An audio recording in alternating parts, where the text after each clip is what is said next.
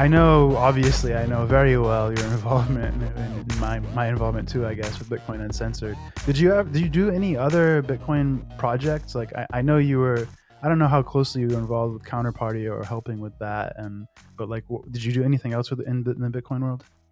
Other than buying Bitcoin, not really. But yeah, like I really didn't do any Bitcoin businesses for the reason that like I tend to think of Bitcoin as if Bitcoin is money, then all businesses eventually are going to be Bitcoin related or something like it. So I've always thought that like you can build general businesses and you can earn Bitcoin.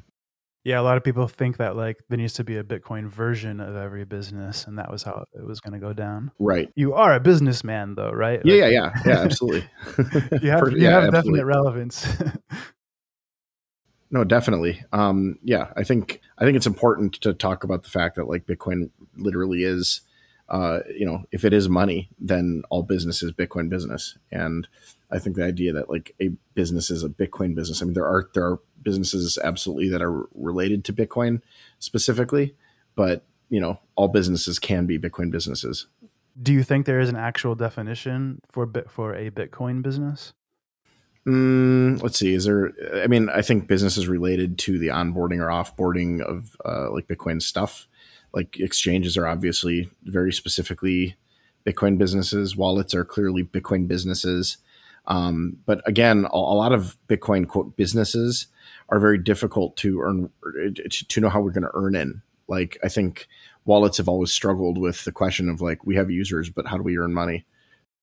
Yeah, I mean, we've definitely seen some patterns with wallets with how they try to earn money, and definitely some repeat mistakes that they only really get away with because of bull markets. Right, which is really strange because like wallets they find it very difficult. I mean, like no wallets like take an output, for example, when you're sending Bitcoin, which makes sense, but it does make it difficult to like you know have a wallet as a Bitcoin business purely. You're not making money, and that's the case with a lot of Bitcoin businesses is that they really don't have a way to monetize. And I think that that's okay, but like generally like in business you build things in service of the business. So like you might build a wallet because you need your users to have it, like Bitcoin ATMs might build a wallet. I know of some that have, but other than that, like Bitcoin businesses, for the sake of business, it can be very difficult to like earn money in, which I think very well, right?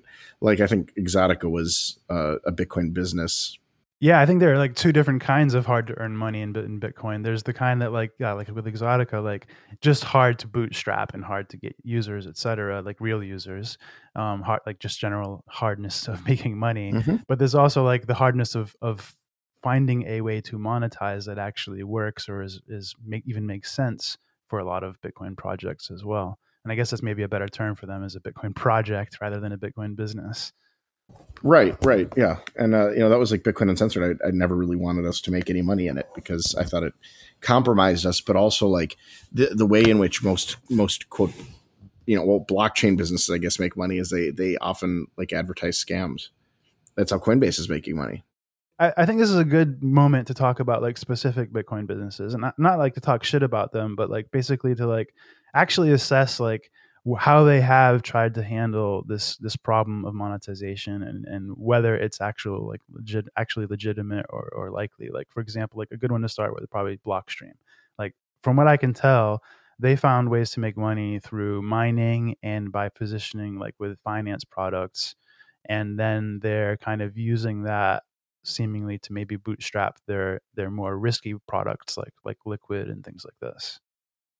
I think that there's a lot of problems with regard to business and developing a user base, particularly businesses that need a large user base to make money. So, for example, a wallet business attracting users to your specific wallet. I mean, there's just a lot of competition. So, if you go look for Bitcoin wallets, there's all sorts of them, and there's the ones that have been around for a very long time, like what's it, Airbits or whatever it's called, Paul Pui's wallet. And there's the Coinbase wallet and all sorts of wallets, right? Mm-hmm. And I think that it's very difficult to, to build a business that requires a large user base. And I think that fundamentally what happens in a business like Blockstream is that you have like a large number of competent people. I think that from what I've heard, Blockstream is not the best managed company. I think that Adam is not necessarily a great like manager of a business, right? As he's CEO now, I think Austin Hill, I think, was before. But what they've done is the result of the competence is that they're able to kind of go in there, look at what Bitcoin can do, and talk to people and build things that address an actual market. And in that way, they can be kind of first to market and the most trusted source for a lot of that stuff. So they can actually make money without having to attract large, numbers of users. And they don't have to really ask that. They don't have to. They don't have that trouble of starting from zero, if you will, and they can kind of continually innovate in that way. And the other thing is that a lot of them are they're longtime Bitcoin holders, so they probably don't necessarily even need the job. They're doing it for the passion. And Blockstream, it was very unclear when they started what they were going to do. I think that they've done a lot of cool things. They've been able to, as a result of their competency, build a lot of business models that other companies are already building. So, for example, I think now they're offering mining. You can buy a mining rig from them and they can host it. And I'm sure they probably outsource a lot of this. They're probably like a layer for somebody else. I don't know for sure, but it seems to me that that's a business that I would trust them with, right? I would trust a bunch of these Blockstream guys to do what I think we kind of would have previously called a cloud mining on my behalf, because I know that their reputation is very different than like other companies that have previously done this. So that's the result of like taking people in that have large amounts of competency. And it's very different than like a lot of these wallets, which are people who are just kind of building wallets because they know we need them and they think that they're just going to get a lot of users. Kind of a build it, if you build it, they will come kind of mentality. They're a good example because I think that like they're a good role model in general for Bitcoin businesses and Bitcoin entrepreneurs to look at. I think that's true, but I don't know how many companies can be like Blockstream, right? Blockstream, like Bitcoin has the most competent core developers, I believe, of any of these projects in the space. And I think Blockstream kind of has a monopoly on them in terms of, these programmers willing to work for them. And then you have, people that are going off and sort of developing their own stuff who are also very competent. A good example is, the Strike wallet. I don't know if you've used that on Lightning. Mm-hmm. Yeah. Well, I don't think that's built by Jack Mahler. Mm-hmm. Yeah, most people in Bitcoin will be familiar with Strike. I think that they're doing really well. I think they're showing the kind of adding Bitcoin to finance with a good user experience direction. Well, they're also doing the thing I think that we dreamed about long ago, which is that you can use Strike and like it's Venmo, and people don't even know that they're using Strike or that they're using Bitcoin necessarily, unless they're sending that money to like a Lightning wallet or something like that. And I think that's pretty amazing, because we've talked about that for a long time, but we've never really seen it put in practice. Yeah, I think Strike is cool. I think it's definitely a necessary user experience kind of use case that needs to be solved. Or I guess they are solving it, but that needs to be addressed. Yeah. And then Blockstream is like, I wanted to address your comment as far as like, there's not room for more than one Blockstream. I don't think that like there would ever be like a actual clone of Blockstream. It's actually a fairly diverse company as far as what they do, like having core developers working on the protocol, also making like mining products and layers and all these different things they work on. But I do think that like, as far as like me referring to them as a role model, I just mean just like navigating being a business in this industry. Like they diversified, they found some things that worked and made money, they stuck to some things that they care about the most, this kind of thing. But I also wanted to segue to Lightning Labs, because like I think anybody would define them as a Bitcoin business. They're not a nonprofit, but they do almost solely, as far as I know, work on open source software for a protocol. And so, yeah, like, what do you think? I guess about that is that? very like, much. like, Yeah, how no, are they going to that make very money? much. That very much is the Blockstream model. Now that you mention it, that's true. And I don't know. I mean, like, maybe they'll provide liquidity on Lightning. I think there's a lot of really interesting things that we're going to see with Lightning. I mean, Lightning. Have you played with it at all? Of course, yeah. Well, and they literally do provide liquidity on Lightning through their latest product. It's called Pool. It's sort of like a, There you go. I don't know if I want to call it decentralized way of selling. It's a decentralized way of pooling people into a central area to sell channels. And so that they're working on. I don't know how successful it's been as far as usage and uptake, but that is like one of their latest products. Well, I think Lightning is slow on the uptake right now, and so I'm sure that a lot of those revenue sources for them are kind of things that they foresee as being profit centers, but they're just stuff that isn't. Lightning's just not ready yet. It's not ready even slightly. We're getting closer. What do you think is not ready about Lightning? Well, there's a lot of problems. Um, there's a lot of problems that Lightning hasn't quite addressed yet with regard to, I don't know, I think the penalty of like maybe of broadcasting an old state, for example. One of the people gets to take all the money. I think that's a lot of that stuff is going to have to be sussed out and changed and modified, and we're going to have to find out how to like do this. But like, I mean, the fear of running a node is, I think that anyone who's running a Lightning node, if they have like substantial money on it, should be suffering from a sort of node anxiety. You don't want your node to go down and to come back online incorrectly. And I think that like it's clearly a beta product. There's a lot of small issues with it that need to, and none of them are like deal breakers, but they need to be fleshed out. And so anything that you're building on Lightning right now, I think is very much subject to its sort of current nascent state. It's not ready, right? It's not ready for prime time. And I'm amazed at the uptake that it has for a product that's essentially in beta. I see it a little bit differently. Like you're saying it's not ready, but I think you kind of mean it maybe in two ways, or at least more than one way. Like it's not ready as far as like at the protocol level, where you think that the actual design might not be ready. Like you mentioned the penalty thing, and that's a pretty fundamental aspect of the design, and it's not going to change until we get I think the CTV soft fork, which will probably won't be anytime soon. Mm-hmm. I was talking to someone today about one of the issues, or if if you open a channel without enough of a fee, you can have real problems trying to close that channel later on. And I'm not exactly like I'm literally just getting my Lightning node up and running right now to start playing with it.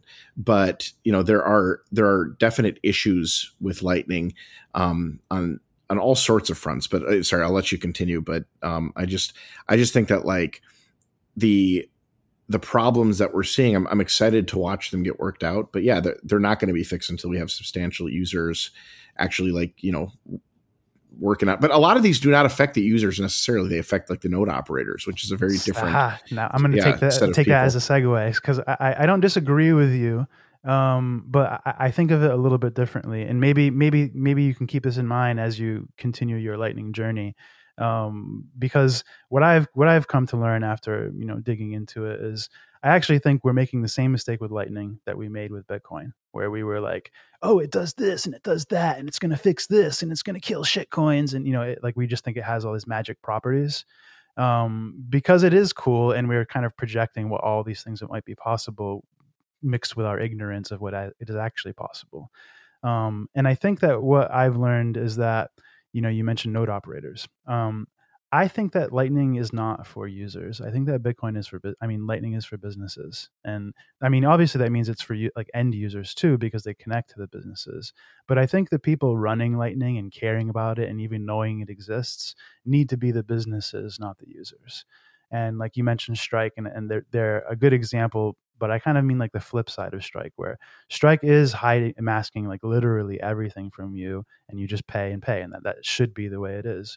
But we also like have situations where like you need to cue the user to be able to do things on Lightning that are more complicated than that, and those need to be addressed in user experiences that aren't currently. So it's more of an app level, not ready for Lightning, in my opinion. So I think that like on a protocol level, a lot of it is pretty much ready, like, yeah, there's some things that are bugs and some things that could be optimized, but like you can hook in a wallet to an exchange to a user, and you can make a whole little network and pay everybody, and it all works just fine. So the user experience aspect is like at the app level, and I don't know that Lightning Labs is even going to attempt to solve that, or any of the or Blockstream either. Well, Blockstream does have some apps, but none of them have Lightning in them. It's true. So like, it's I think it's something that's like at the network level, and it'll be solved and treated more like, having cell phone minutes, or there'd be some kind of user experience for handling it. And I think you'll find that like it's not, I don't know that users are meant to at least know that they're running a Lightning node. In the mobile apps, you can get Neutrino in there, and so you can have this lightweight node that works. Um, but even that is tricky to install in apps, and not widely supported, etc. I don't know. I'm ranting a little bit, but yeah, I don't disagree with you. I just think that I guess that the side of the question that we didn't talk about so much with Lightning Labs is like, I do think they have a challenge to try to figure out how to make money. And yeah, they have this pool product, but it is a decentralized product, and anybody could run it and run their own pool. And so they're just, everything they make, has their own competition built right in as well. I'm excited to see where Lightning Labs goes, and a number of these other Lightning protocol type, or these other Lightning apps that are being built. I'm amazed at the progress of Lightning. I think that a lot of people think it's slow. I don't think it is. I think it's been amazing. I hear people critique the uptake of it, but I know that people who are running Lightning nodes are making more and more money sitting in between transactions every year. And I think it's just a really neat it's an amazing addition to Bitcoin. I think what I realized about like the limited block space of Bitcoin is that it sort of forced a going to the moon like moment in the space, where we had to figure out ways around these perceived problems, like the fact that not enough people can interact on main chain. As people were saying, how do you solve that problem? Well, there's this really amazing function in Bitcoin that allows us to like basically open these channels and net. And I think that was a really amazing sort of proposal, and the implementation. You're correct. It is a business protocol of sorts. The implementation is functional and simple and really incredible. On the business side, I also, what I mean is like the quality is basically that I think Lightning brings to Bitcoin is it obviously allows you to do instant transacting, which is, relatively instant, which is pretty new to Bitcoin without ZeroConf. And then it allows you to have high frequency, so you don't have to pay fees if you know you're going to do a lot of payments. And high frequency payments are typically only happening in business, right? And then the last thing it does is it adds centralization to Bitcoin. It lets you have centralization safely, because the user holds the keys, and the worst thing that can happen is the channel closes and they have to wait for the settlement. And so basically there's only the nuisance factor. And so I think those are the three qualities it brings, like centralization, high frequency, and instant. Like these are very, very retail friendly, kind of business friendly qualities. Oh yeah. Well, the instant payments, to me, I've always said this, people have been building these coins to address Bitcoin's 10-minute block time, which I think is hilarious in and of itself. But no one seems to really realize that the only thing that really matters, the only speed that matters is 0 seconds, right? If you can't get payments down to 0, then 10 minutes is as good as 2 minutes, Like if you have credit card payments for a business, I definitely agree with this. Yeah, if you have credit card payments for a business, you're getting settlement. You're netting, once every 24 hours, or once every, maybe you're getting the payments 3 days after they've been put into your Stripe account or something like that. And I think that's generally fine. Businesses operate on that. There's a lot of ways you can mitigate it if you need the money right now. You can get, high interest, factored loans or something like that. But, Lightning brings these payment speeds essentially to the speed of cash, right? The sort of the 0 time transaction, which is amazing. And it's really cool that you can do that on Bitcoin, because we didn't think you could, a few years ago. We thought that you needed, 1, 2, 3, 4, 5 confirmations. And with Lightning, you can essentially, just sit there and take money at the speed of Lightning. It's very, very fast. Yeah, I think you raise a really good point with pointing out that like there's no difference between 2 minutes and 10 minutes. This is one thing that actually frustrates me about Liquid, is that like I think it's 2-minute block times or something, and it's just like, why isn't it shorter? Like if they had the chance to design it themselves, like why isn't it shorter? And my guess is they're going to tell me it's for technical reasons, which is just going to be that like I'm like, okay, like, go back to my belief that I don't think that side chains are a real thing or a way to scale Bitcoin. Well, I think that side chains are a way to experiment on Bitcoin. I do think that side chains could be a way to scale Bitcoin, right? Like you could make them 1 second or something like that, but essentially side chains I think are mostly for experimentation. Paul Storch talks all about side chains being a way to kill shitcoins, but I don't think that I don't think that application really exists, because the true application of shitcoins is for founders to get rich by printing their own money.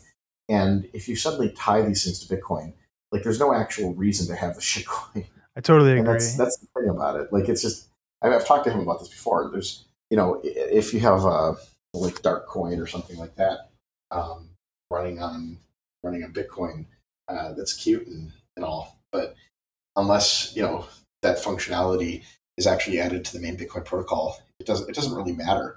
Like the reason that he started Darkcoin wasn't to have a $50,000 Darkcoin. It was to start at zero and get a bunch of people on and to buy it and to make money on this thing.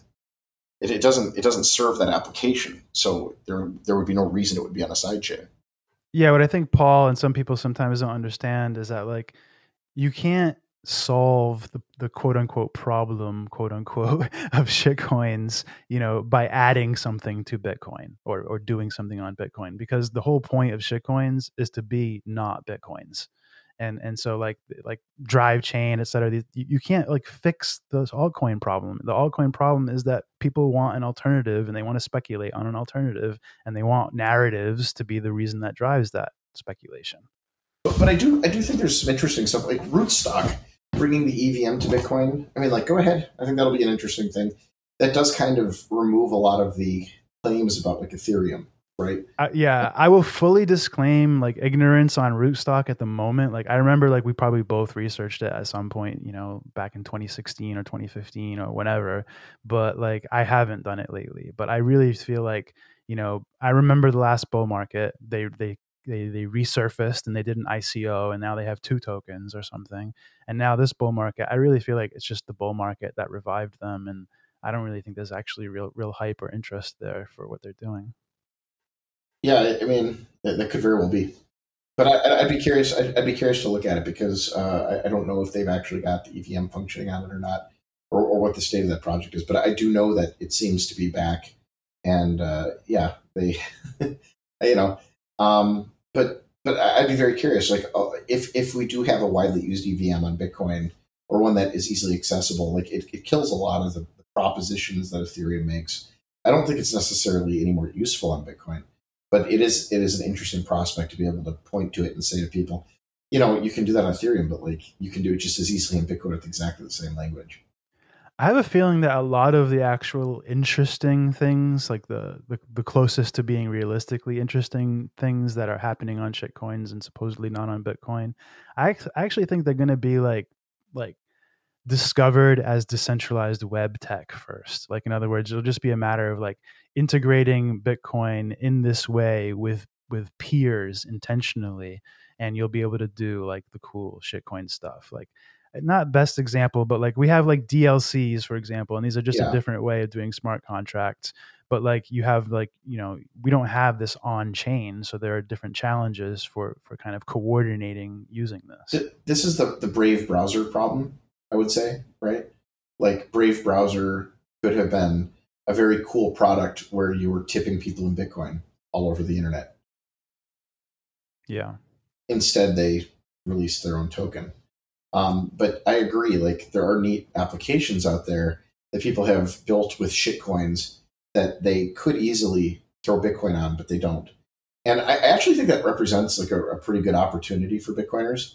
Like if the Brave browser provides value, people think it does, then I think like particularly as Lightning gets underway, I think it's a little hard to give people these small tips when, you have to pay 40 cents or 60 cents to have an on to get anything through on chain.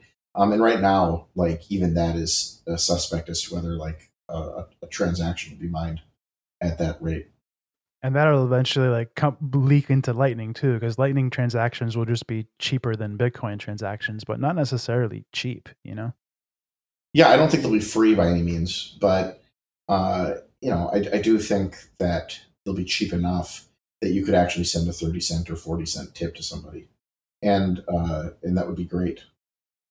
I do think that a lot of the applications that I hear people like Elizabeth Stark talk about, like streaming payments for workers, are absolutely inane, very stupid, and I don't think that those like I don't know. I tend to be very critical of libertarians. I tend to think that they have some of the dumbest ideas, and that's one of them. Like workers getting paid on a 2 week time span, or like every second that they're working. It's really not that different. And I don't care what anybody tells you. It's just not.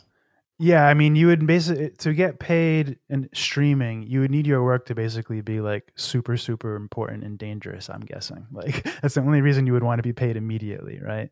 Like Maybe, but even then, like even if it was dangerous, like we have direct deposit. So if you die on Thursday because you were doing something, cleaning windows on a skyscraper, you're still going to get money in your bank account to the date that you work.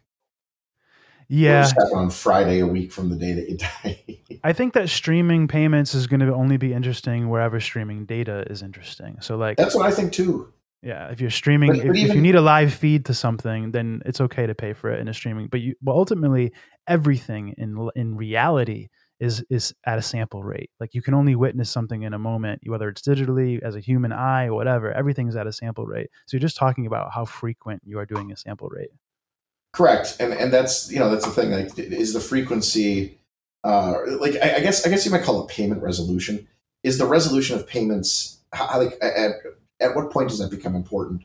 And do workers need to be paid every 2 weeks, or do they need to be paid every like 4.5 minutes? A lot of these questions are very stupid, and Lightning doesn't necessarily solve them, nor make the stupid questions more interesting. Like there's also like, will I even like that? Like, do I right? Like, how will that feel to like actually be on the clock? Like, yeah, and it's just it's a very weird problem, and I think that people are in Bitcoin and in shitcoins generally, they've always been very obsessed with settlement times, right? So 10 minutes is too long for a lot of people. Banks take a day or two sometimes to do things. The reason that these settlement times exist is so that you can find mistakes. A good example, if you have employees working, let's say someone forgets to clock out, but you don't want to pay them for those 3 hours on a streaming payment, right? You want to be able to correct that before payroll goes out. And that's why companies do that. That's why they have, they make adjustments before payroll goes out. And they need the time. And it doesn't, a lot of these problems that I hear people saying Lightning solves are very wrong. There's no reason to solve it like that. Paying for a cup of coffee, on the other hand, you can do that with Lightning. That's kind of cool. I guess in the end, the amount of the optimal amount of action is the fewest amount of actions, right? So like, you always want to try to batch or optimize something if you can, regardless of the format. Well, netting isn't any less efficient because Lightning, right? Like we as people, as businesses, you want to net. Netting is an important feature, and Lightning makes the ability to net a little bit faster, quite a bit cheaper. All of that's good, but you want to net. You don't want to necessarily be doing things like sending 12 cents every second. Yeah. All right. What do you think about Counterparty? Do you still follow that at all? Yeah, especially during the NFT boom, Counterparty has been very interesting to me.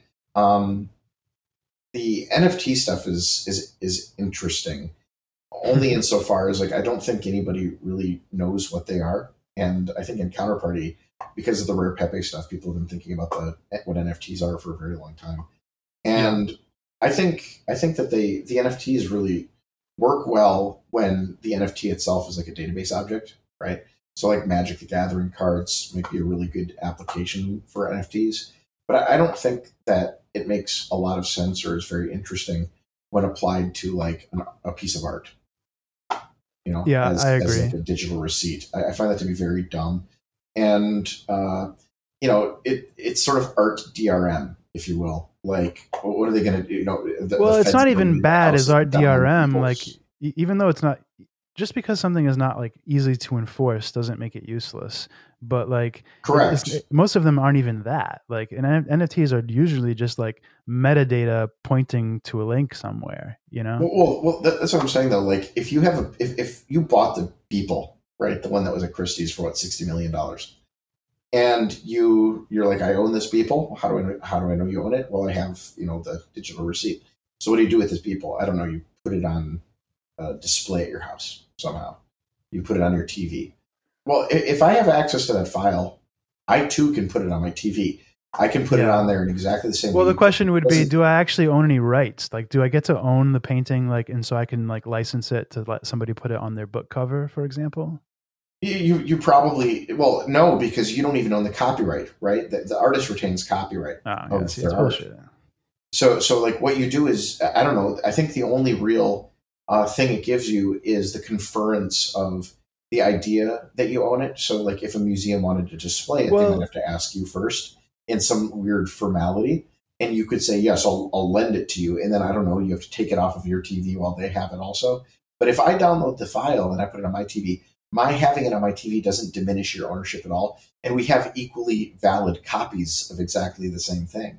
So you can own it. You might be the one who holds the receipt, but I have exactly the same thing in my house, and I can get exactly the same experience, which is very different than like owning the Mona Lisa or owning a counterfeit Mona Lisa. yeah. So and this is something I've been thinking about recently, and I just said it in a podcast a few days ago. But like, I think what NFTs are and what people are not really fully understanding that they need to be is like metadata objects. Like they basically are. You need a way for creating and enforcing like a network of people that define this key as something else, right? Like it's like, because you can't, the something else isn't in the key. It simply isn't. And so Yeah, like the key is just like a credential. And actually, no, the NFT is actually a credential. And so like the people, your key is just your ability to prove that credential. And all NFTs try to do is take that credential and make it into a bearer instrument, because for some reason, giving credentials requires bearer instruments. I don't know. But the truth is, like, they could do the same thing. Like, if just for the art use case, even if it included rights, they could do the same thing just by using like any key pair, signing a message to another key pair, and that's it. right. Or well, even more than that, like what if I were a Christie's and I saw this, I'd be like, what we could do is we could build a database of provenance where, like, if you want to sell digital works, then you can buy the digital work, and we will record in the Christie's database, that this person owns this work, and then when that person wants to sell the work, they can come to Christie's and they can be the only ones to do it. So, like, if people are buying this digital art and owning digital art is an actual thing, which I can at least acknowledge that there's some validity to that. Then there should be a centralized database that has all the owners of these things in some way. You don't necessarily have to even use your name. You could literally just use PGP or something like that to prove that you're the person who has the right to sell it. But it doesn't need to be on a blockchain. That doesn't actually confer any rights or anything interesting. Yeah. Agree. I don't know. I mean, like, again, like as database objects, I think it's interesting enough. Like, again, if you're playing a card game online or something like that, but generally these NFTs really do not confer anything to the end user. And it's kind of the same problem as the ICOs from the last boom. People were buying them as if they were equity, but they weren't equity, right? I call them sentimental equity, basically. Yeah, it's people were treating them like equity, but they weren't equity, and they were stated as not equity in all the documents and the white papers. And I always thought that was very interesting that people still treated them as equity and still bought them as if they were equity. And they did the same thing with NFTs. Yes, and that's what's really interesting about the space. I found that there's a lot of things about blockchain and Bitcoin that are very interesting to me. And one of those things is that we tend to smell, as humans, a hole in the universe. We know that there's something there. So like NFTs are an example of this. We know that there could be some use cases for this NFT stuff, right? I'm giving a good example, I think, like the idea of like trading cards. Perfectly good use case. The reason it's a good use case is because digital trading cards are essentially bearer instruments, and blockchains are for bearer instruments, digital bearer instruments, and that's perfectly interesting, a very interesting thing. Yeah. But the idea, this idea, before people have figured out what NFTs are for, they've smelled that there is some sort of use case here, and they've then extended it to things that it isn't useful for, such as art generally. And the fact that people are using it doesn't necessarily mean that it is interesting or useful for that purpose. And I find that to be sort of a difficult thing for people to realize, that like things can pop in value, but essentially what you're selling in this case is a receipt. They can pop in value. It doesn't make the market right. The market can be very wrong about what it's doing. And we see that all the time in Bitcoin, where the market is completely wrong about how this technology ought to be used, and yet people use it in that way for a while until it falls out of use because people realize that it's kind of bullshit. Or in the case of the ICOs, a lot of these companies end up failing, and it's interesting because now we have a bull market, and there's no more ICOs. They're pretty much done, at least as conceptually. Maybe they'll return in the next bump. Yeah, I think it's just a weird phenomenon where, like, when you're new here, you have this weird mix of ignorance and greed that allows you to basically like ignore things and gloss over things that the cues are there. Like, you could learn them if you dug in and actually paid attention a little bit and actually know what's going on. But you would more prefer to ignore them so you can have believe that you have this opportunity to make money, and then people just kind of stay in that state for as long until they stop making money. Right, and then they move on to the next thing. And I'm wondering what's going to happen with like a Christie's or Sotheby's. If they're jumping into these things, what are they going to think? Because I've talked to a couple of people there, and they're always saying that they're like researching this very exciting new art, stuff. And I'm trying to figure out what they're going to discover, because when you take it's sort of an emperor has no clothes situation. And are we just going to pretend for the next 10 years that NFTs are things? In the way that we're saying they're things, or are we going to ever discover that they're not? does it happen at some point? I think it'll depend on how well it actually sticks as a narrative for raising money through the bear market. Like, if I can keep raising money for my shitcoin company by saying I'm building an NFT platform or revolutionizing NFTs, then it'll be around for the next bull market. But if I can't do that, then it won't, because it's just going to be like a retired narrative. Meanwhile, I see companies like Masterworks.io, which allow you to buy fractional shares of art pieces, and they do it in a full-fledged database. No shitcoin, nothing. Yeah.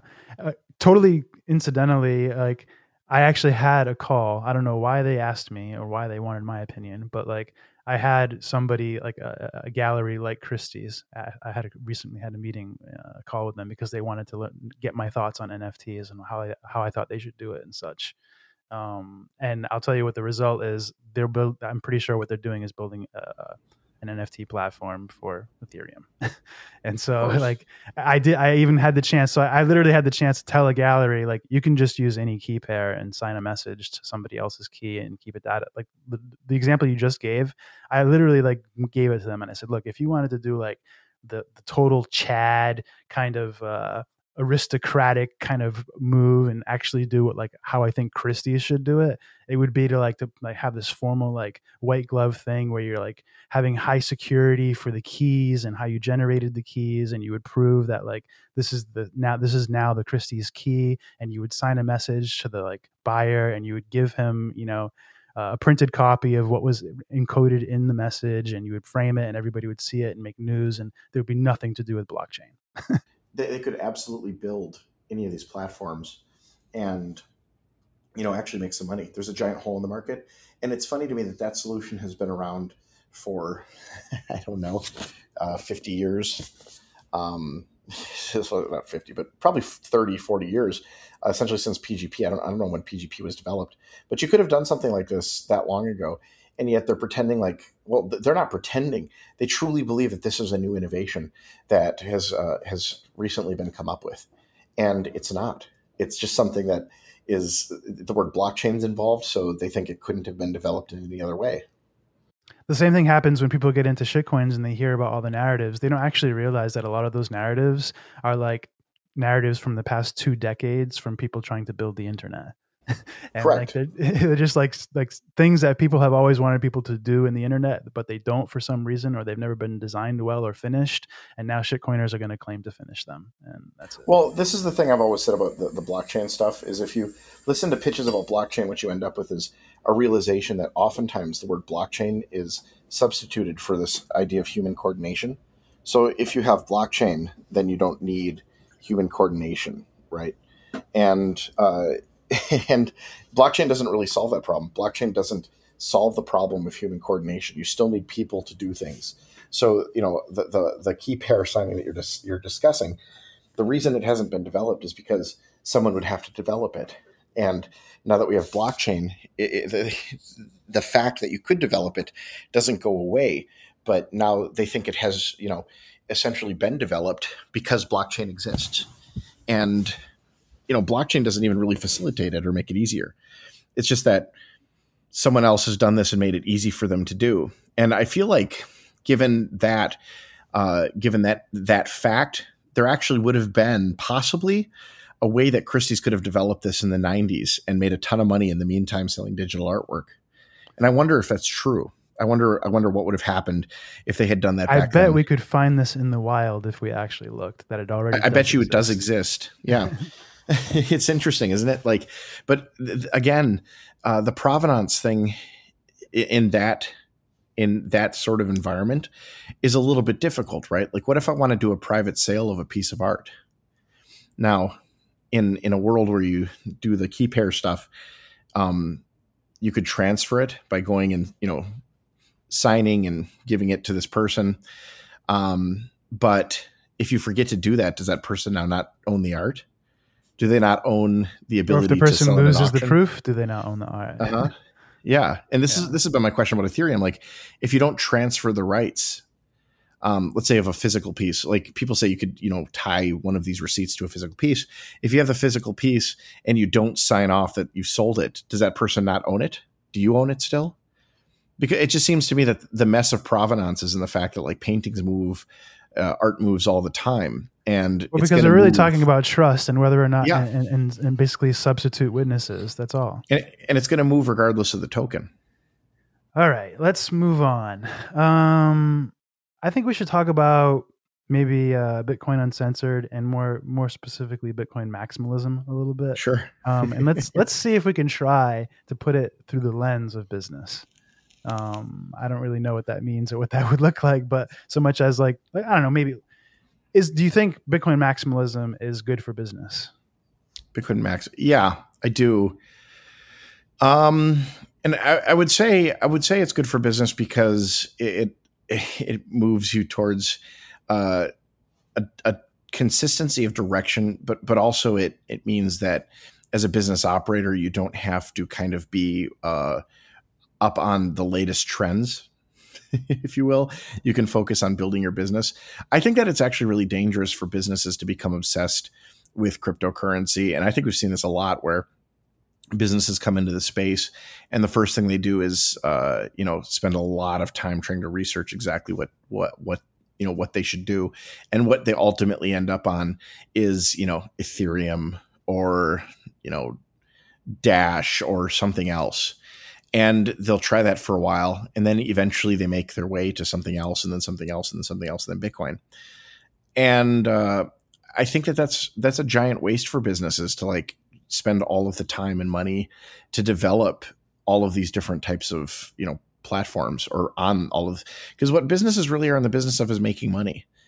So if, not a Bitcoin business necessarily, let's say you're building a business selling food, if you're trying to focus on any crypto at all, like you're going to waste a lot of time trying to just, market your business and build your business. That said, I would say that a lot of the stuff, no one spends their coins right now anyways. I tend to be a believer in the idea that like, if you're a business, you probably shouldn't focus on the space at all. If you're not like directly in Bitcoin, if you're not an exchange, businesses should be in the business of making money. And then if the owners, when they get their dividends, want to invest in Bitcoin, more power to them. And I think that's the best way for businesses to focus on this space is to have a founder maybe that really likes Bitcoin, to watch it closely, and then to just not really participate in the business aspects of Bitcoin. Bitcoin as money eventually will make it into your business if it works as money. Yeah, I would agree with most of that. I would say that like there is a little bit of a flip side where probably, and I only would really appreciate this because I worked at BitRefill, but probably a business should just be currency agnostic for the most part and just accept whatever form of payment they can actually parse through their own business system, which may include adding payment processors. Well, if a payment processor takes Bitcoin Cash or Ethereum or Cardano or any of these others, like if you're a business and you're getting the cash in your bank account as fiat, you're going to be ambivalent as to what people pay in. Yeah, because you can always buy Bitcoin with whatever they paid you in anyway. Yeah, absolutely. That's what you want. And that's what I'm saying is like what you want as a business really is just you want to not have to think about the payment process at all. You want to receive fiat. You want that to go into your bank account, and then you want to be able to extract that as dividends or as payroll or whatever. So it's really dumb for businesses unless they're Bitcoin businesses to really focus on that. And Genix or whatever the companies that does a credit card processing, if they add a way to pay with Bitcoin, then that's great. And you as a business, all you have to do is turn it on. But there's been a lot of studies, particularly with e-commerce. I don't remember which company it was, but many years ago, like probably 7 or 8, there was a company that added Bitcoin processing to their checkout, and it lowered their checkout percentage because people had another option to pay. Yeah, and that's not good. You really want businesses to businesses want as many customers as they can possibly get going through that checkout process and finishing it and putting in their credit card number or their ACH or whatever it is that they want. And they just want the money. So to add Bitcoin because, out of principle or something like that, especially if it hurts your business, that's in my opinion, a violation of your fiduciary duty as a business owner. But what about like the concept of like, we have hyper Bitcoinization, which I the way I interpret that is basically like circular economy, in which my definition of that, or I think the actual definition of that, is something basically about like removing as much conversion as possible, reducing the amount of friction, having the least amount of points between nodes, etc. Like circular economy is about efficiency and removing conversion. And so if you are somebody that like subscribes to, hyper Bitcoinization or the concept of a circular economy for Bitcoin, you probably want to be part of some kind of movement towards Bitcoin businesses that only use Bitcoin and don't accept all the things because all the things are an inefficiency. Yeah, except that businesses again are trying to receive fiat. So, well, that's an assumption. I definitely think there are starting to be businesses that do want to accumulate Bitcoin. Yeah, well, I think it's different when you put it like maybe in your treasury, right? Like some of the, MSTR or, Tesla talking about it now. Other companies probably going to do that. Yeah, I don't think people are using Bitcoin for their overhead. Yeah. Yeah. I think that most businesses really want fiat for the most part. And, if you want to make an ideological statement with your business, I mean, that's the business owner's prerogative. But I do think that like businesses really have an obligation just to accept fiat or to get money into fiat. And then the business owners themselves or the business employees or whoever, they can do whatever they want with their money. If they want to invest in crypto, they can. If they want to invest in gold, because they're gold bugs, they can. If they want to invest in silver, they can. If they want to put it into equities, they can. And I think that it's incumbent on businesses to operate in a normal environment with something very stable. I think Bitcoin adds a layer of risk to business that isn't necessarily what they should be taking on as businesses. As an individual, I think it's a very different question, but as a business, that's just not, to me, the risk of like a highly volatile asset being added to your, I want to nitpick and say, I don't know if it adds risk so much as changes the risk profile in a way they may not know how to handle. It definitely adds risk though. Cause volatility is risk. In the markets. I think there are people that disagree with me on that, but that tends to be the sort of accepted definition. Volatility is I think risk. this goes into the sample rate thing. Like I think everything has the risk, and it's just like how big and how often it will happen, particularly with money. Like what will happen with your fiat is suddenly in 2020 they'll print, half the money supply. Like that's the risk.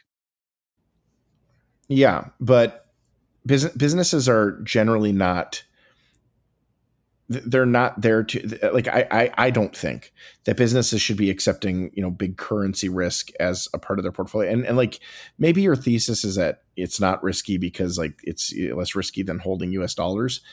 I tend not to subscribe to that. No. My thesis is not that my argument is that it's not more risky. It's just different risky. It's absolutely more risky than fiat, though. It's just much more volatile.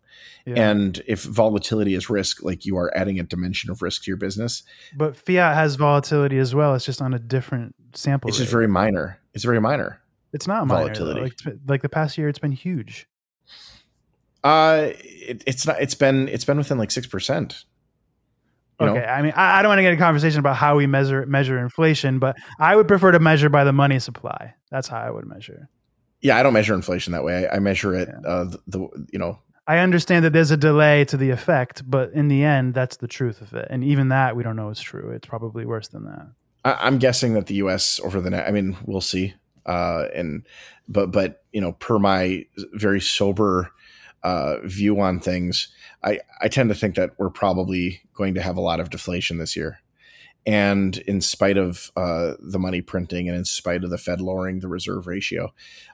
So, if I'm right, even if I'm wrong, like let's say that there is a lot of volatility this year in the value of your currency, we're still talking within a few percentage points, whereas Bitcoin fluctuates. The other day, it dropped 40%, something like that, 35%. It's huge. The volatility in Bitcoin is very big, and that just adds a completely new risk dimension to business. And if you're a Bitcoin business, that's one thing. Like you're taking on Bitcoin, you need a certain inventory of Bitcoin, whatever the case is. If you're a Bitcoin ATM, that's the bit. You're literally the business that you're operating in is the business of volatility. But if you're just like selling, I don't know, donuts, you're not. That's not a risk that you should be taking on. Maybe I'm packaging it wrong. What I'm trying to do is I'm trying to say that like you can choose any configuration and achieve the same risk exposure if you design it properly. Like you can hold your Bitcoin and then do futures shorts or something to make it stable to whatever degree of stability you want to offset whatever amount of volatility you want. And it could be totally stable or a little bit within 1%. Like you can have whatever you want if you configure it. And so the point is, the reason why I'm framing it this way is because if you think this way, then it makes you choose like it makes you actually think about what your actual risk choices are and what you really think about the risk of having your money in fiat. Because there are different risks, like that it's typically going to be held in a bank, and what risks of you being able to access that money someday when if you might not have total access, the money printing, etc. There are real risks, and you could design yourself into a situation where you have less exposure to them. Yeah. Well, less exposure to some instead of others. True. Basically, you can rearrange things however you want.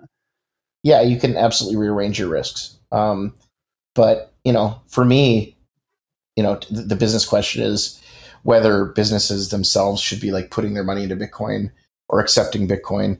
I mean, I just tend to think that fiat is the more responsible alternative right now in this era, and that you as a business owner can take on different risks personally than I think your business should. Well, I'll agree in this way. I'll say, if your specialty is not something to do with Bitcoin or risk or finance, or trading, then don't do those things. Outsource them to people you trust, or just don't get involved with them. Yeah, I mean, like what you're talking about is a fairly sophisticated set of trades, and like if you're a business owner, that's probably not what you're focused on. Yeah, you would end up outsourcing that to someone else too, and trusting them. Yeah, anyway. You'd have to trust them. Yeah, it really is a different set of risks. Like I said, if you're selling donuts, you want to sell donuts for cash, and you want that cash.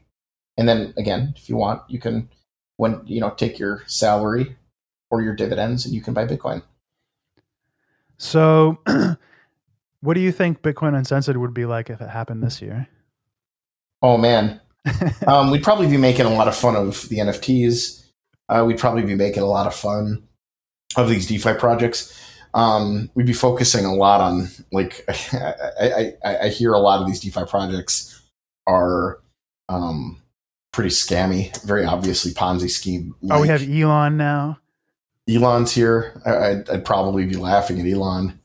Imagine Elon on Bitcoin Uncensored. That would have been so much better than SNL. I mean, Elon would never have come on. No. Well, but, maybe. Yeah. The Elon thing would have been interesting because I think we would have probably done 2 shows. The first one would have been that Tesla's accepting Bitcoin. We probably would have diagnosed it correctly. We would have said no one's going to buy a car with Bitcoin, and very soon he'll probably get back out of Bitcoin, and we would have been right. 2 weeks later. Yeah, it was very funny. Elon coming into Bitcoin. Bitcoiners, I was surprised by the reaction to it because they were so happy. And I think that people don't remember the history of all of these guys. Every single person that comes into Bitcoin and begins selling things for Bitcoin very quickly has a realization that nobody uses Bitcoin, and at least not for purchases of that sort or of that magnitude. Like this was my realization at the Bitcoin Bowl, if you remember that. Mm-hmm. We went to the Bitcoin Bowl. Oh, I wanted to bring this up because I don't know if you noticed, but like we've had a series over the years of people that have like sponsored things with Bitcoin, made yes. big like Super Bowl ads or whatever, and you're bringing up the Bitcoin Bowl, which I believe was BitPay. And recently we had Strike, who you also mentioned. They sponsored an Indy race car again, and I was just like, oh man, this is like feeling very dangerous. Yep. Yeah, it's a misuse of money, I think, especially. There were so many top signs in hindsight, And but the Bitcoin Bowl was interesting because they had arranged for this one taxi driver to begin accepting Bitcoin, and you had this large concentration of Bitcoiners. BitPay tweeted about him. Everybody was talking. There were articles written about this taxi driver. We took the taxi at we called that taxi driver. And we had him come pick us up at around 1 a.m. Basically the last trip that this taxi driver took. And we asked him, we said, so did anybody pay in Bitcoin today? The whole day. Tons of Bitcoiners. He said zero people paid with Bitcoin that entire day. Not one. Awesome. And I remember like we went back to the hotel and we were looking at each other like, what the fuck is happening? Like, how is it that you have the most Bitcoiners here and nobody, not one person, was willing to spend? And this was, this is in a world where everybody was so excited. I mean, I've seen this. The shitcoins do it too now. They get really excited when like some little piddly vendor somewhere starts accepting their shitcoin. And what I know is that nobody spends that shitcoin at that vendor ever. And that's always going to be the case for a long time until people feel comfortable, like they have maybe some like a lot of the growth maybe is squeezed out of this. But I could have told you that Elon opened it up for Bitcoiners. I bet he sold 1.5 cars to Bitcoiners, to a Bitcoiner. I'll bet almost nobody used Bitcoin to pay for them. And 2 weeks later they pulled the plug, and he pulled it with a fair amount of resentment, which I thought was interesting. The amount of resentment he acquired in those 2 weeks.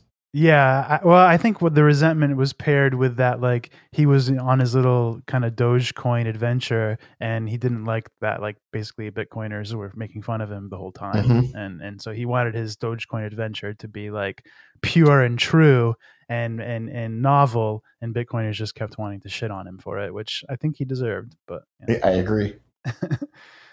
So yeah, Bitcoin Uncensored, like I don't know if it's like still got the same mystique that it had a couple of years ago. Like people always talked about it, say, oh, you got to go watch it. I kind of wonder what the new crop of Bitcoiners is, if they're getting exposed.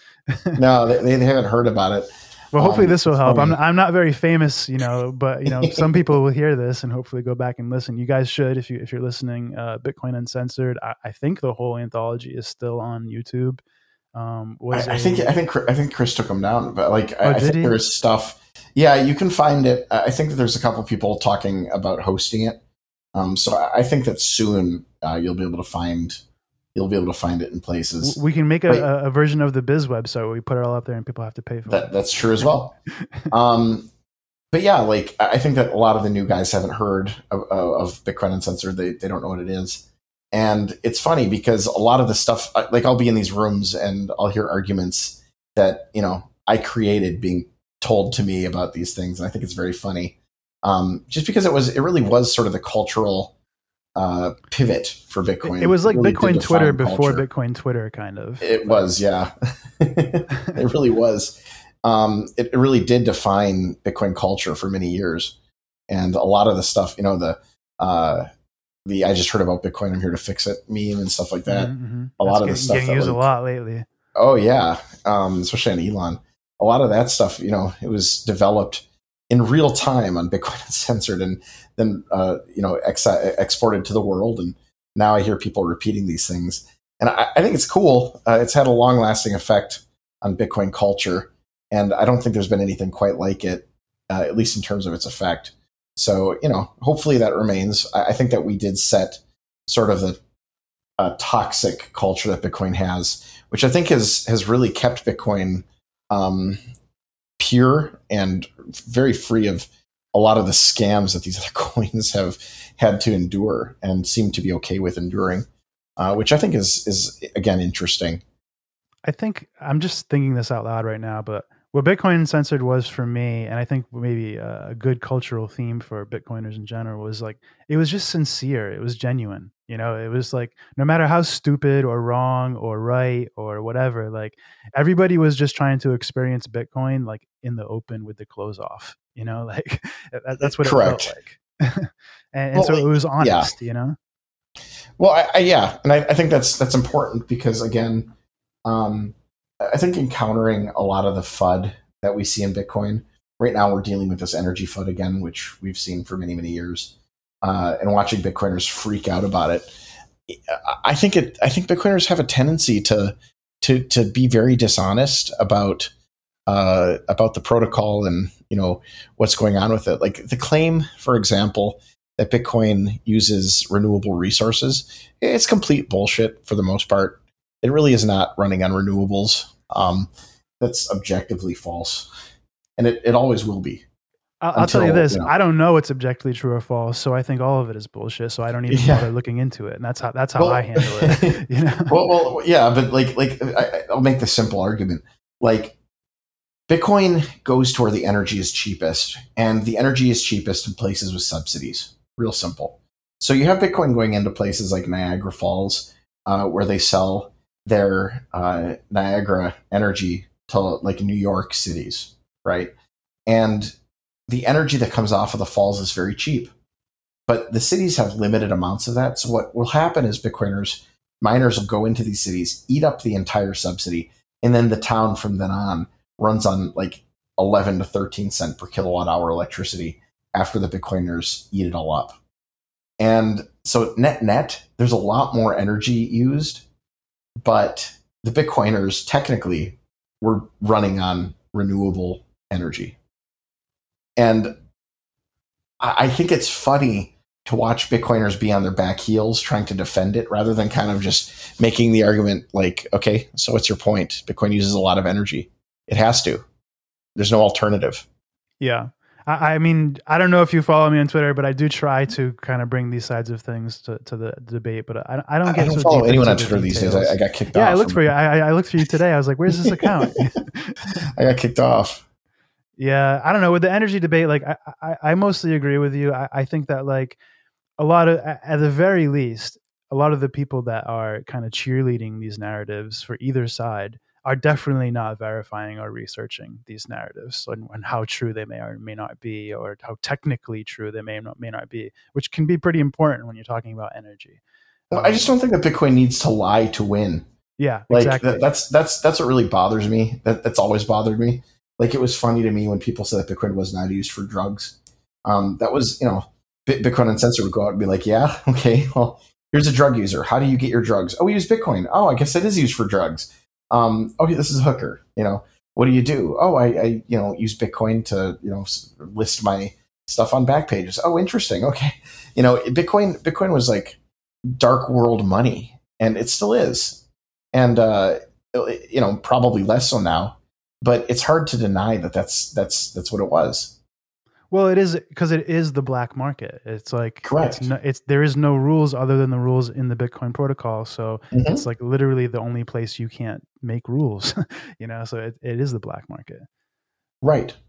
I actually think the energy debate is like totally like a false premise anyway. Like, yes, on many levels, like just the idea of like that we should like decide which energy is okay and which energy is not okay and how we buy it. Because it's like, once you've said, I'm going to sell coal energy, I'm going to sell, solar energy, like it's just a question of price, right?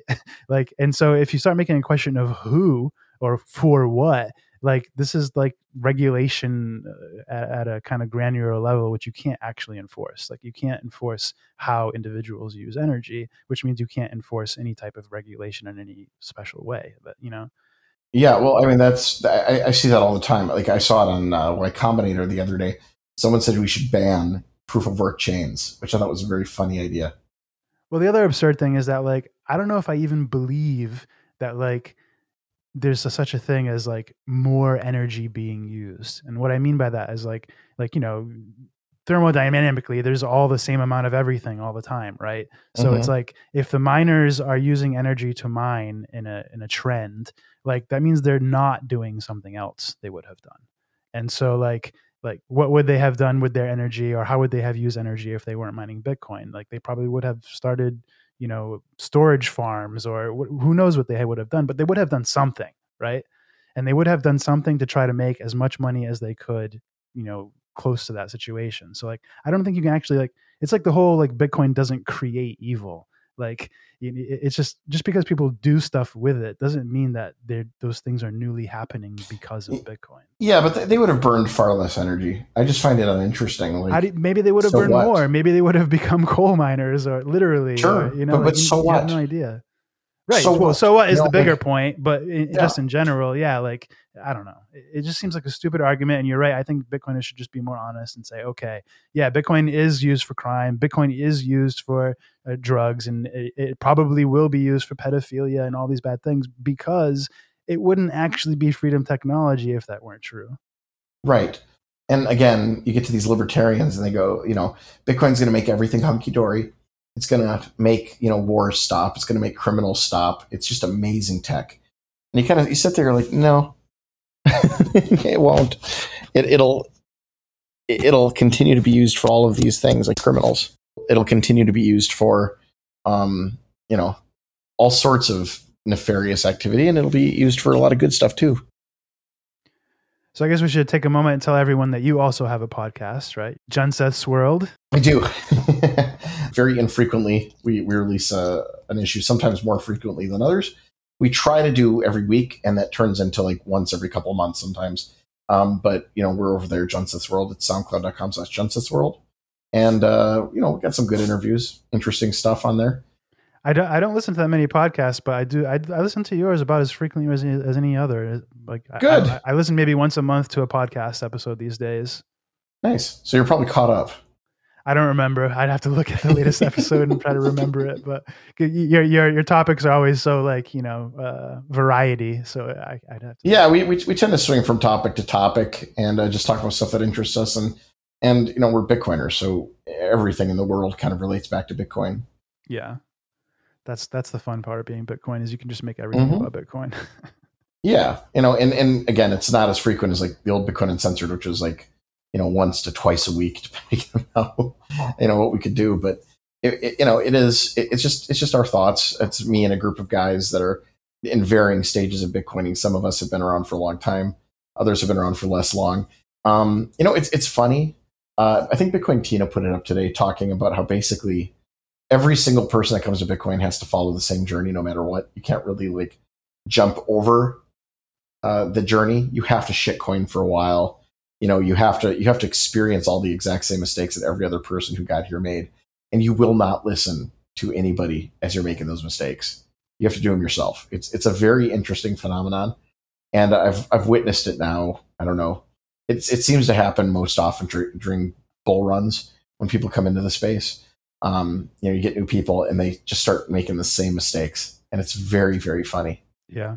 I think Bitcoin kind of in a way attracts a type as well, or multiple types. Like there are certain kinds of people that are just more likely to put themselves in that position. Right.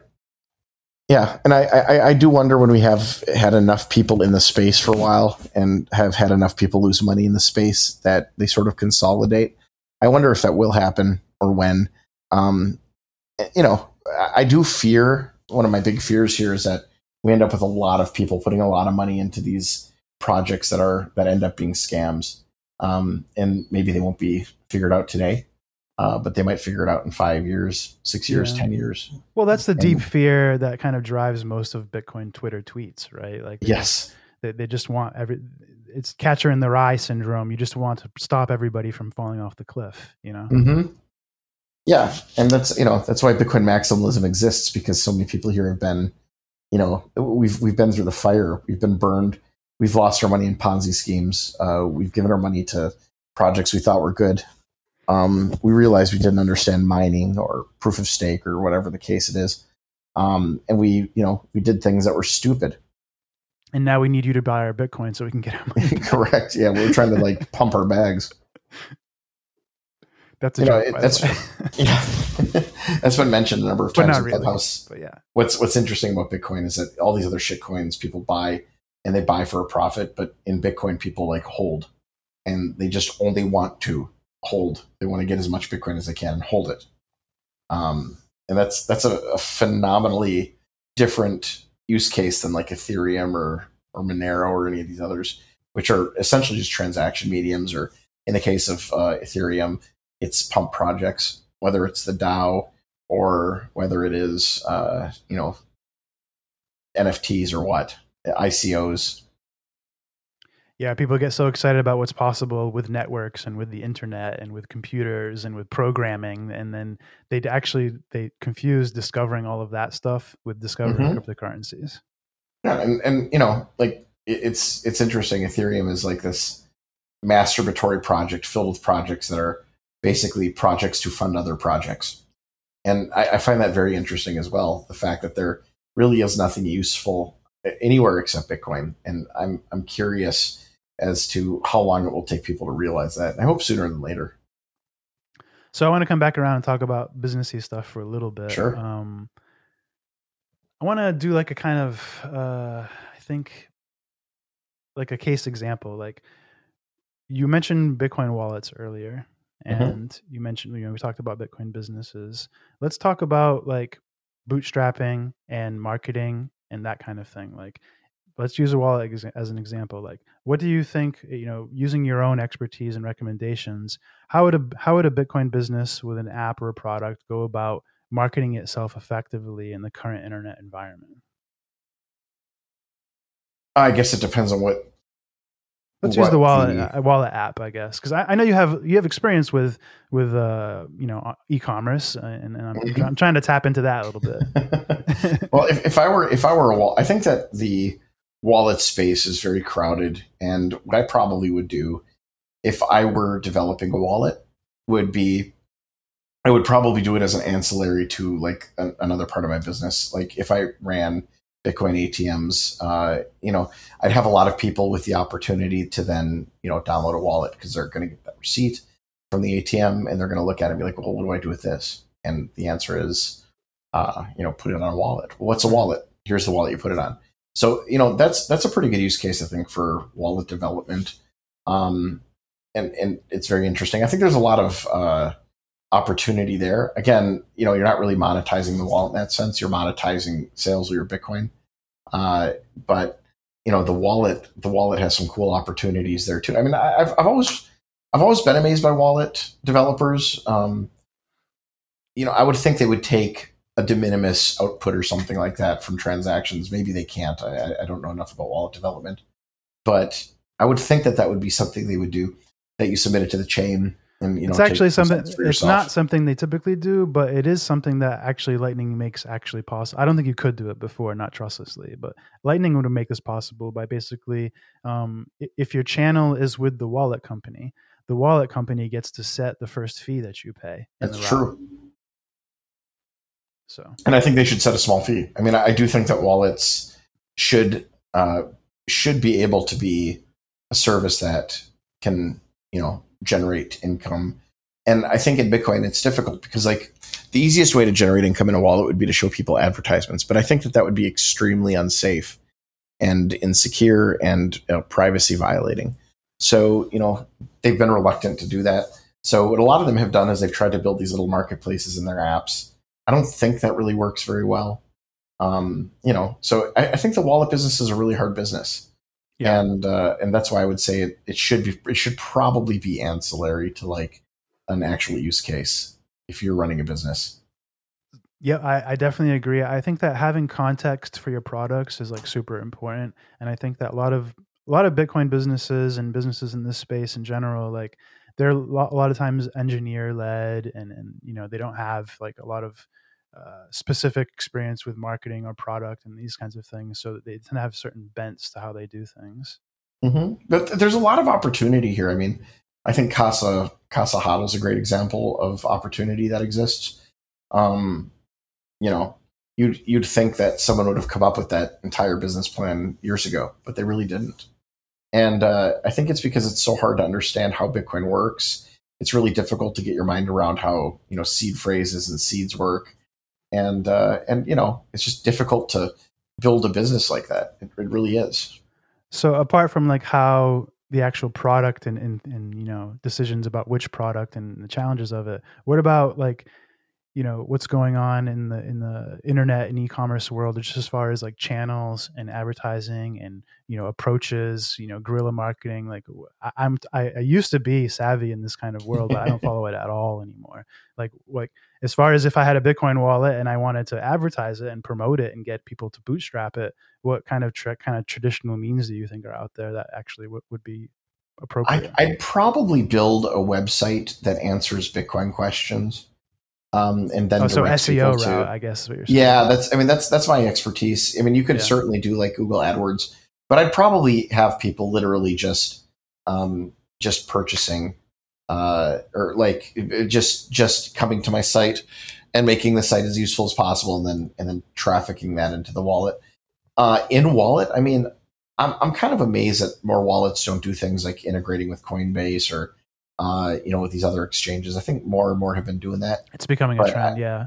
You're starting to see wallets. Well, at least you're starting to see exchanges have pet wallets, basically. Yeah. I would have done that very early on. I probably would have used like affiliate marketing links and stuff like that to get people onto Coinbase and then encourage them to dump those coins into their wallet.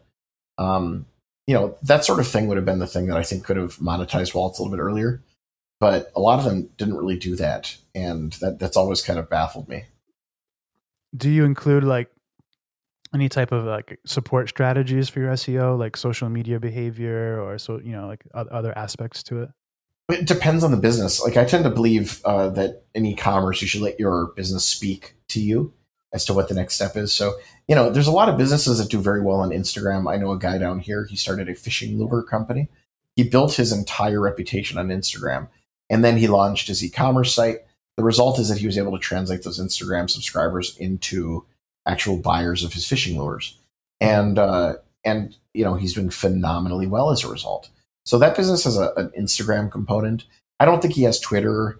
He could probably do very well on YouTube. And that's generally like my strategy for business has always been, if you're going to start another channel, the channel needs to be unique, number one. And number two, it needs to have like a definite use case and ROI.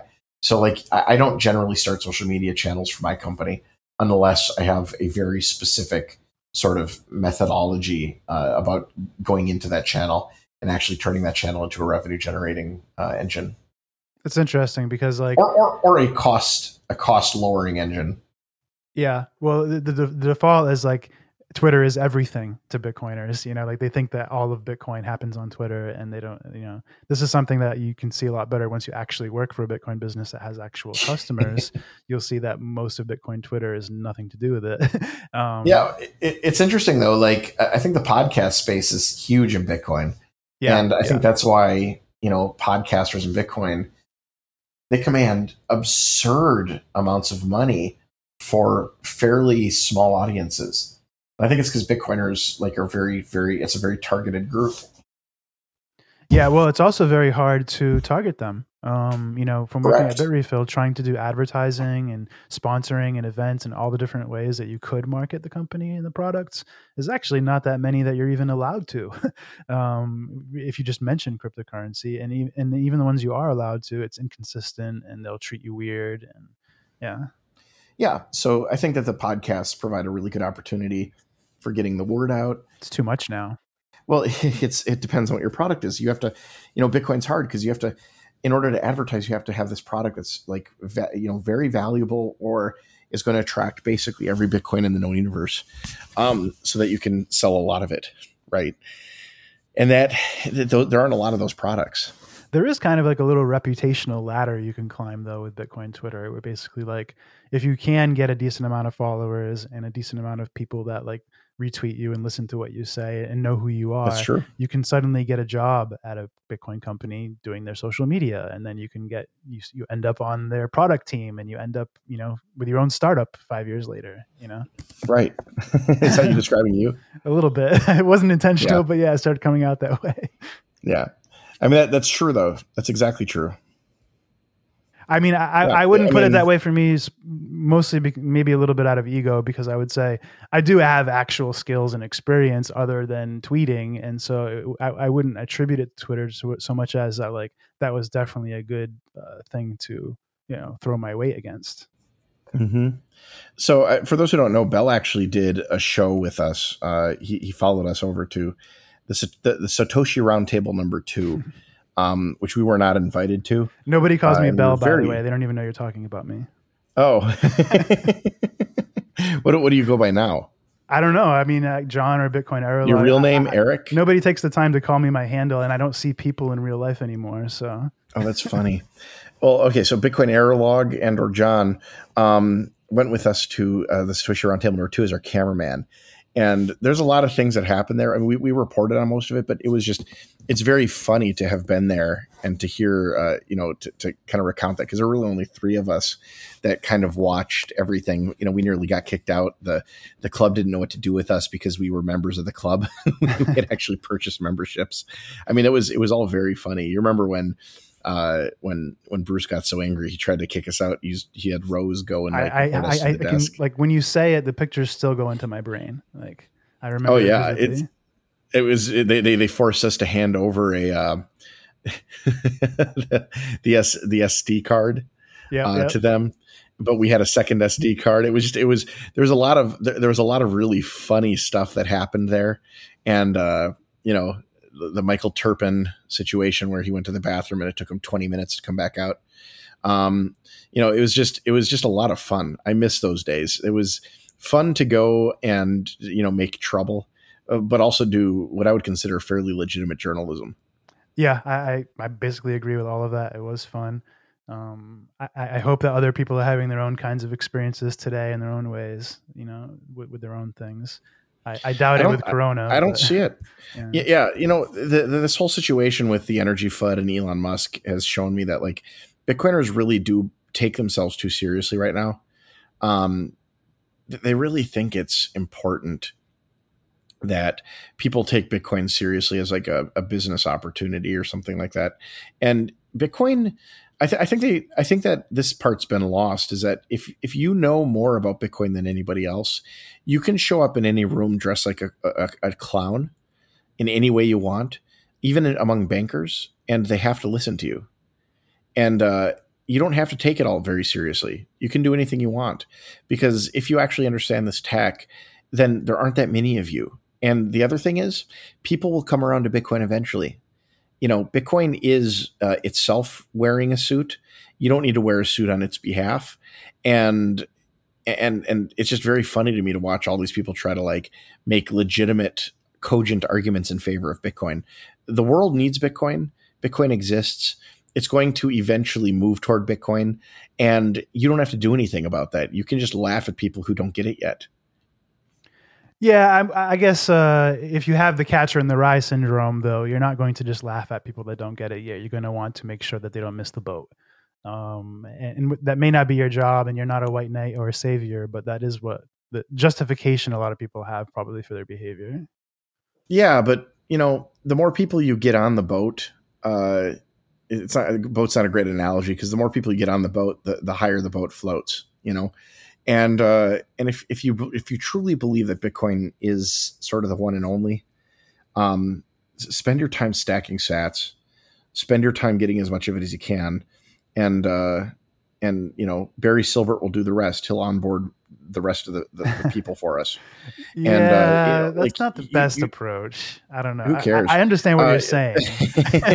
You'll let Barry Silbert do that, and you can sit back and just get as much as you can acquire. It's a little bit greedy, but I just don't believe in Bitcoin evangelism, like it seems like most of the Bitcoiners do these days. I think it comes down to like how much you really want to make your life in general about evangelism or the progress of man or your role in that. Like if you're that kind, if I don't know what the word for it is, if it was religion to be like a Jesus thumper, but like basically like an evolution thumper or something, like if you really care about the overall quality and progress of man, you're always looking to optimize everything all the time and complain about all inefficiencies. So I think there's a little bit of that underlying too, I get that, but I've heard it said numbers of times, and I like the phrase, people will buy Bitcoin at the price they deserve.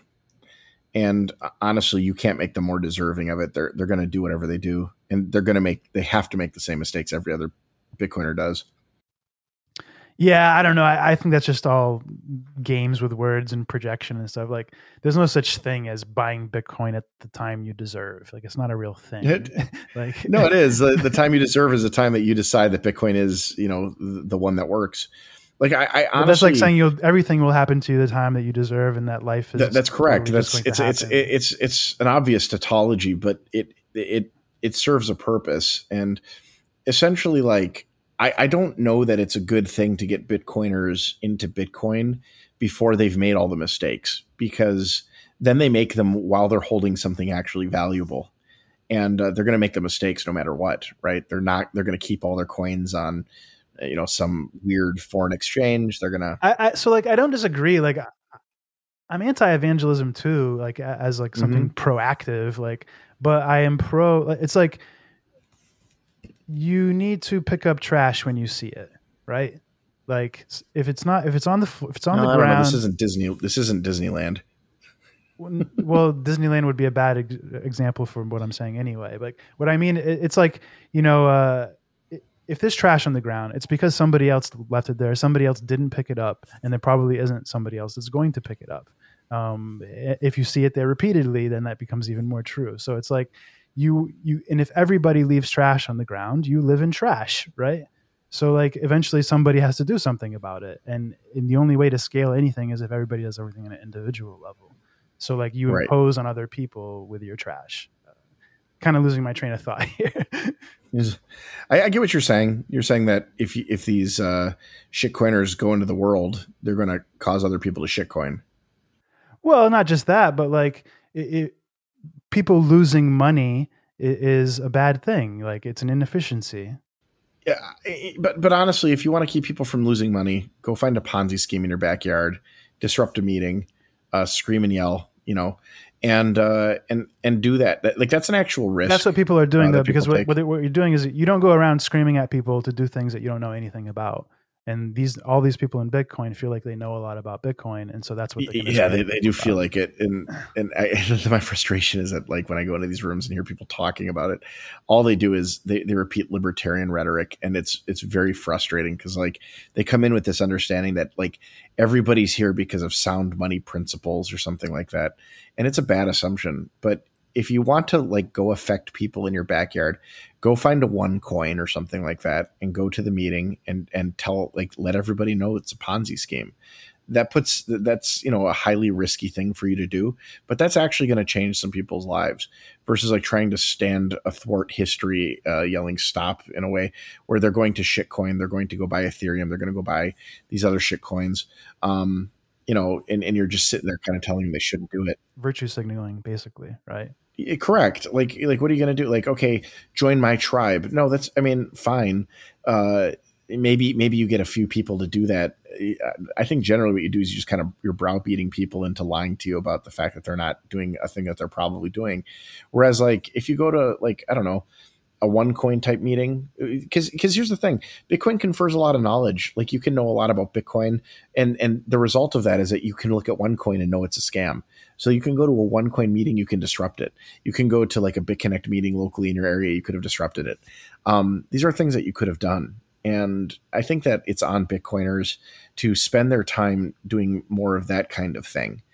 Standing up and letting, churches where a BitConnect meeting is going to happen know that they're hosting a Ponzi scheme, or showing up yourself and asking really hard questions. I think those are much more interesting ways to prevent people from losing their money than trying to get them out of Ethereum.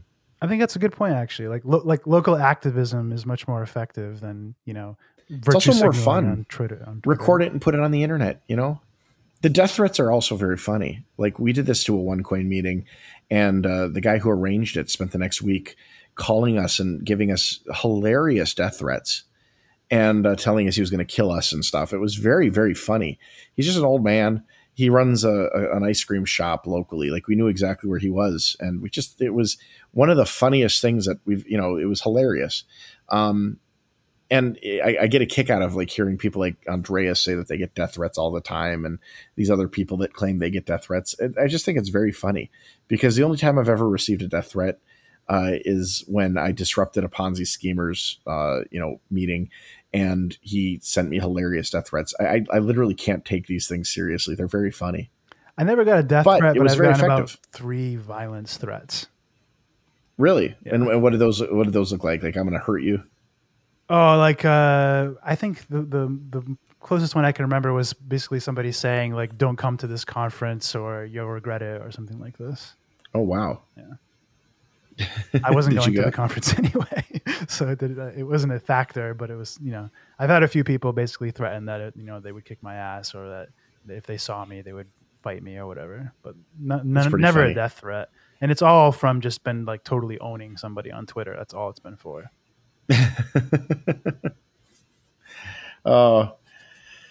Yeah, I do find Bitcoiners, I mean, like there's a lot of crazy in Bitcoin. And I do think it's funny to like listen to them, discussing money and whatnot. Like, I just think there's a lot of work to be done, in a lot of humility that needs to be gained in Bitcoiners, I think, generally, before they can really go out and talk about what Bitcoin is. Because Bitcoin is a deep subject that I think is largely philosophical and less technical. And I think that a lot of people don't spend the time to think deeply about the philosophy that makes Bitcoin and makes it interesting.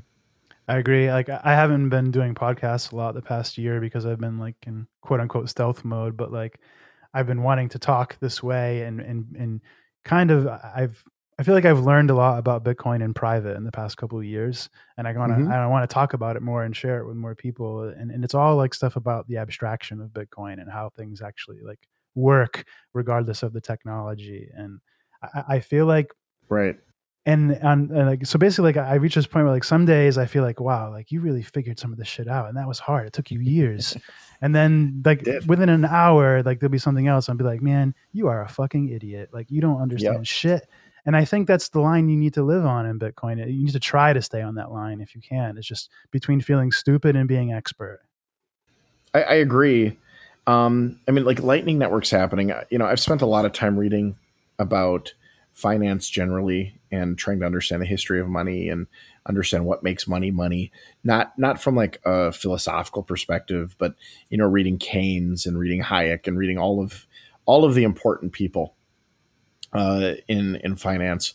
modern finance, reading as many books as I can about, why people trade, how to trade, you know, what has built the modern economy.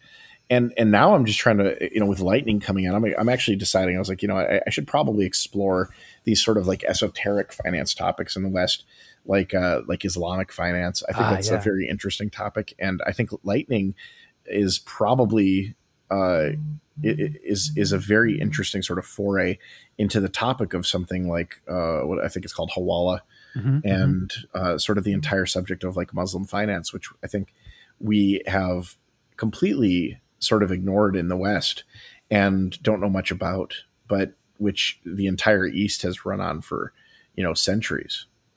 Yeah, I have a lot of these notes, but one of my notes is to do exactly that, to go and spend some time researching the, I don't know what the appropriate term is, so I hope I don't say the wrong thing, but different types of Asian and Middle Eastern finance that that are ancient, like Hawala and things like this.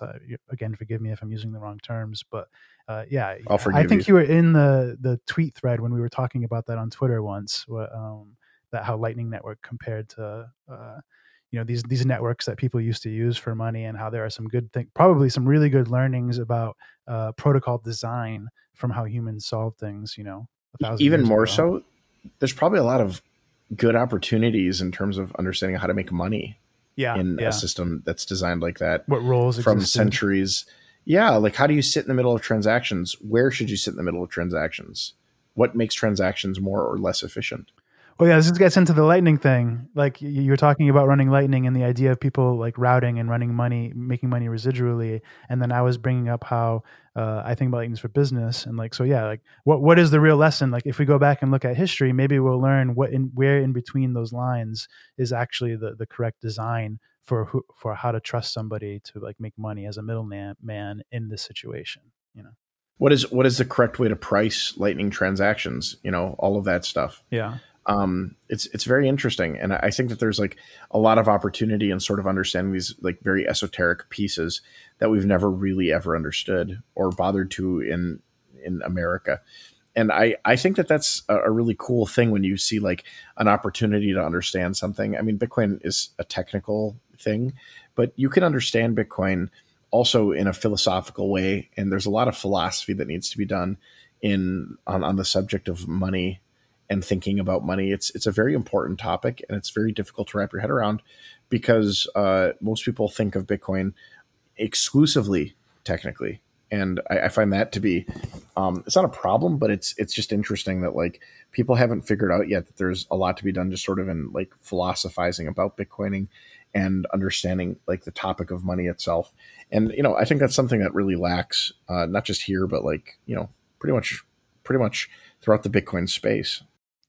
So I'll use this as my last kind of topic since it's a bit weird, but like I'll give you what I think is like my current like most abstract understanding of Bitcoin, because I want to see what you think of it. So I think that Bitcoin is actually like a networked game, and it is like totally abstracted, just the concept of a game, and that all of the all of the addresses and such represent accounts and scores, and that basically the object of the game is to create one final transaction where all the Bitcoin goes to one person. That's not wrong. That's I think you summarized a lot of things, including essentially what is the Byzantine general's problem, right? Yeah. I think that's very interesting. I like that analogy. The last part I'm not so sure about, like where all the money goes to one person, because it's not like really what you want is like this game to be in a perpetual state, right? Well, I think this is what I mean. Like I've thought a lot about this, like the idea of a game that represents how a blockchain works. I mean, like I think it could be easily done on like a board game type thing, because yeah, it absolutely functions just like a game. I don't think that's wrong. And because of all the narratives people use, they will never, I won't say never because I obviously think of it this way, but they will probably not ever think of Bitcoin in abstract ways like this. They will think of it Correct. as money, basically. Like, how do you ever talk about or even think about that Bitcoin might just be an abstracted network game if you're always talking about it being money? Because it's just scores. Like it's literally not money. Like it's just database numbers, right? Essentially, yeah. Yeah. And, it's funny. You can have a whole Bitcoin conversation without talking about like sovereignty and the sovereign individual and, sound money and stuff like that. I think that that's foreign to most Bitcoiners. Mm-hmm. I don't think that most Bitcoiners nowadays can. And I mean, you're an early Bitcoiner. I thought it was really funny. I'm going back to like the libertarians because they're so prevalent in this space right now. And they're such a fucking frustrating problem for me. I remember early Bitcoin, libertarians rejected Bitcoin. They were not here for a very long time, probably not until 2015-ish, 2014, 2015, because they all said that money or that Bitcoin wasn't backed by anything. And they were making that argument. Bitcoiner was not built on this notion of like libertarian finance. It was really built on, by geeks and people that were curious about the finance stuff. And then, there was smattered in there, a lot of discussion about money and how it should work in order to be like money. But there wasn't like this sort of overarching need to be a libertarian to think that the project was really cool. And I think that gets in the way of like thinking about Bitcoin an awful lot, these sort of preconceived notions that you bring to Bitcoin and wrapping it in sort of the veneer of your own biases and stupidities and not questioning your initial assumptions when you got here. Yeah. That's why I brought that up, because I think that lack of humility denies you to be able to discover ideas like that. Like if you're always lying or compensating for what Bitcoin really isn't in a narrative, you're never really discovering what it really is. I think that's true. All right. Probably a good place to end, huh? Yeah, pretty good place to end. Thank you so much for your time. You have any like call outs or links or places you would like people to visit?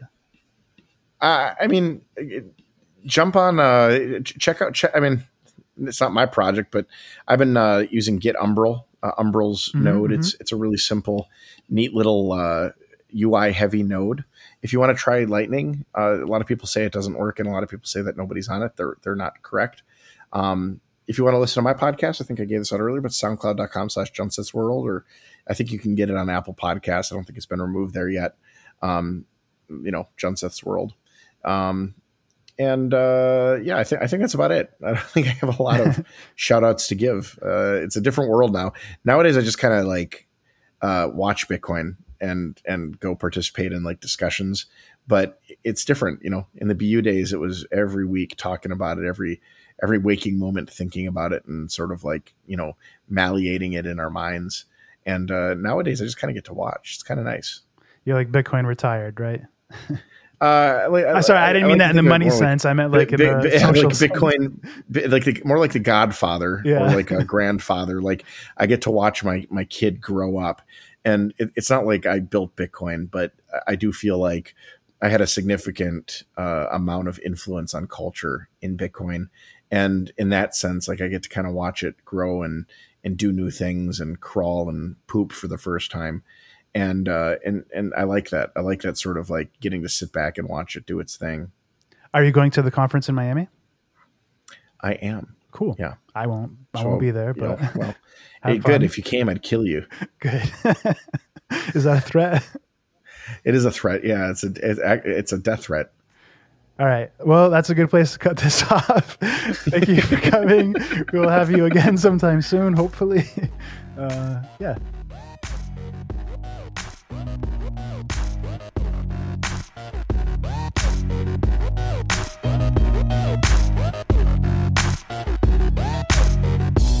Cool. Thanks, Bill.